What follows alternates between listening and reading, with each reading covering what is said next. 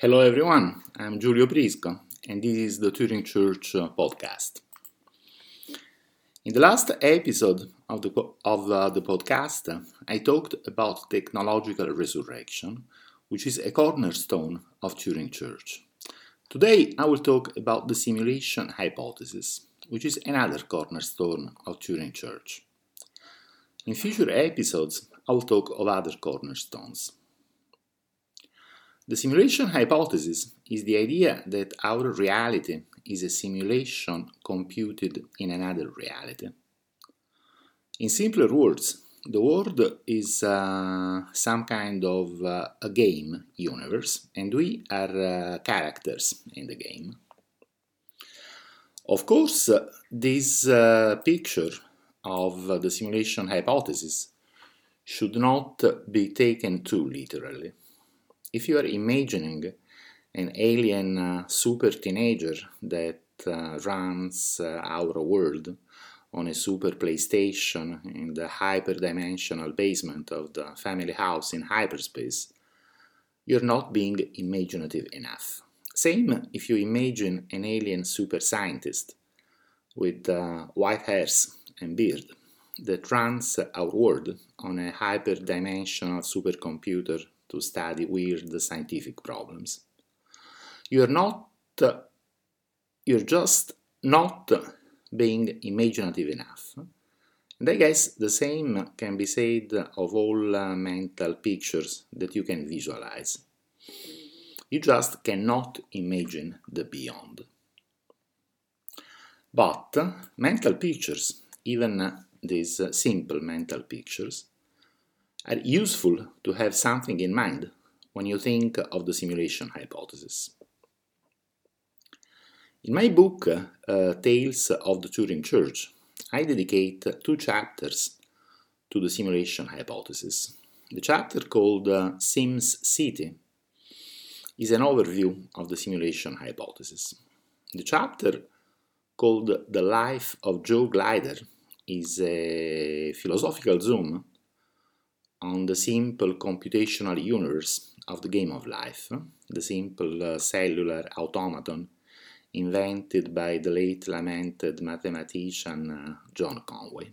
Besides these 2 chapters, I discuss the simulation hypothesis in other chapters as well and conclude that the simulation hypothesis is a coherent and useful mental picture of reality.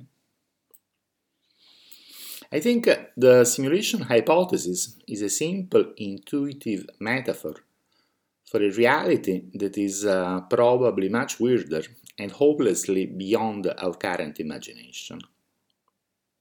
I think that ordinary reality is part of a whole undivided reality. But there are many ways to split a whole undivided reality into different layers. And this splitting can provide useful metaphors and intuitive ways to look at things. For example, our ordinary reality layer is evidently computed by the underlying reality layer of molecules, atoms, elementary particles, and quantum fields. So our world of bricks and plants and animals and people is a simulation computed in a different reality. The simulation hypothesis is trivially true in the sense that reality is obviously the result of a computation where the universe computes itself according to the physical laws. Of course, the really interesting questions are if there is a sysop, agent, intelligence, mega consciousness or something like that behind the computation, if that mega something intervenes in the computation, and if we could somehow communicate with the simulators or escape from the simulation into their base reality. The mega something doesn't necessarily have to be conscious in any sense that we can understand. It could be an impersonal force, or it could be conscious in its own way. In both cases, ordinary reality can be coherently considered as a construct created in a transcendent universe beyond our world, and driven by transcendent agents, which is the essence of the simulation hypothesis. I first heard of the simulation argument formulated by Nick Bostrom in 2001 on the Extropians mailing list. I had thought of similar ideas now and then, and I was not aware at the time that Hans Moravec had proposed similar ideas. But I found the simulation argument so interesting that my mind went on fire.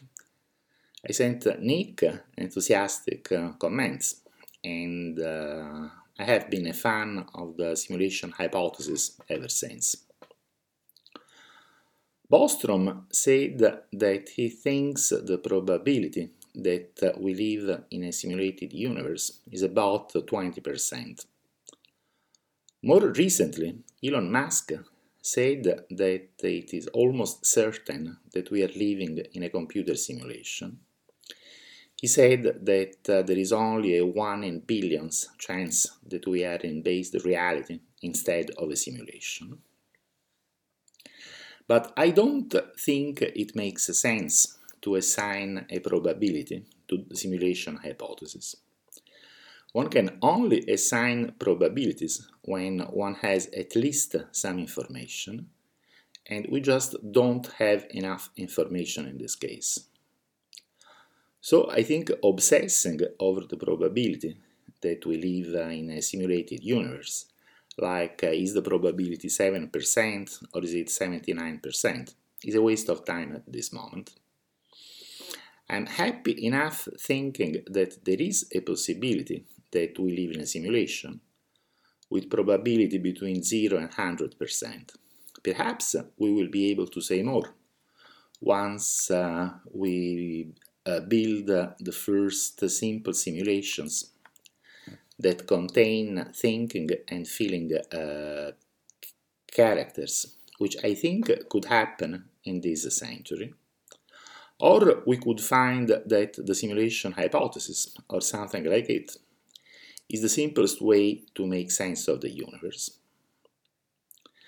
A few years after reading the simulation argument of Nick Bostrom, I found out that Hans Moravec had formulated the simulation hypothesis before Bostrom. But the writings of Moravec are not as clean and clear as those of Bostrom, and I think Bostrom deserves the credit for formulating a clear version of the simulation hypothesis. However, in his book Mind Children, published in 1988, Moravec included a short story about beings called Celtics that evolve in a game of life simulation that runs in a computer in our world. The Celtics study the physics of their world and figure out the cellular automata rules. Then the Celtics find out that the laws of their physics, which is the cellular automata rules of life, are occasionally violated. They formulate a simulation hypothesis to explain this and conclude that there must be occasional hardware malfunctions in the hardware that runs the simulation that is their world. Then the Celtics understand the hardware that runs their simulated world well enough to send messages to the programmers and receive replies.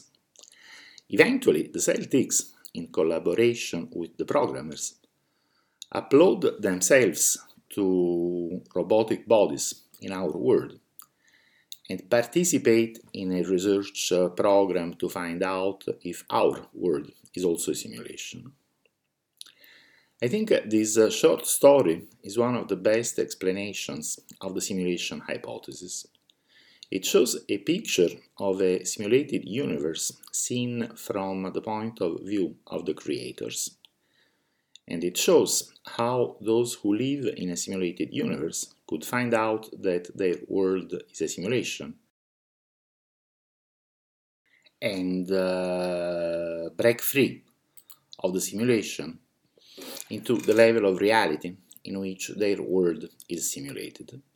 The story also illustrates a simple example of technological resurrection with some help from the outside. It has often been said that the simulation hypothesis is similar to religion. But I make this claim much stronger. To me, the simulation hypothesis is identical to religion.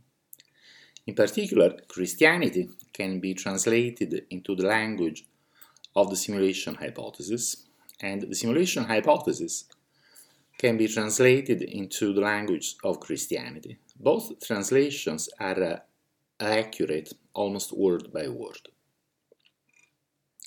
The higher level of reality is supernatural from our point of view. There is a God that lives outside the universe and has created the universe. God is omnipresent, omniscient, and omnipotent. God can copy us out of the universe and resurrect us in a better simulated universe or in the base reality. God can choose to reward what God considers good behavior in this life and punish bad behavior. What more do you want? Everything is identical. I have been reading the simulation hypothesis and the simulated multiverse by Ritz van Wierck, and I have been discussing with Wierck. These two books are the most complete popular treatment of the simulation hypothesis available so far. In the simulation hypothesis, Wierck says that the simulation hypothesis bridges the gap between religions and science in ways that weren't possible before, and may just be the answer that provides a single framework, a coherent model that brings together science and religion. I believe that this, bridging the gap between religion and science, is something that today's world very much needs. I never miss a chance to emphasize that the simulation hypothesis, inspired by technology, is essentially equivalent to religion. In the simulated multiverse, Wierck adds that the metaphors used by religions should be updated, and the simulation hypothesis is the latest update. Wierck mentions the new God argument of the Mormon Transhumanist Association as an example of how religions can reformulate their theology in the simulation framework. Analogies with computer games help make sense of issues in fundamental physics, such as the limit speed of light, quantum entanglement, and quantum collapse. For example, it doesn't make much sense to waste resources to compute something that nobody is looking at. Better to compute it just in time, when somebody is looking. But perhaps this is more than an analogy, and the universe is really some kind of computer game. In a simulated universe, time travel to the past is a rewind of the simulation to a previous state. In the simulated multiverse, Wierck elaborates upon his previous book and proposes a fusion of the simulation hypothesis and the many worlds interpretation of quantum mechanics that was first proposed by Hugh Everett and then was supported by many top scientists. We don't live in a single universe, but in a complex, interconnected network of multiple timelines. Work outlines a simulated multiverse of many simulated worlds. But the simulated multiverse of Work is not the same conventional quantum multiverse of Everett, where everything that could happen does happen in one or another timeline. Instead, in the simulated multiverse of Work, unwanted timelines are stopped and only good timelines are retained. So Work ends up with the same thin multiverse concept that I sketch in my book. The universe spawns multiple timelines as multiple processes that are each exploring slightly different paths, says Work. The universe is constantly creating multiple timelines,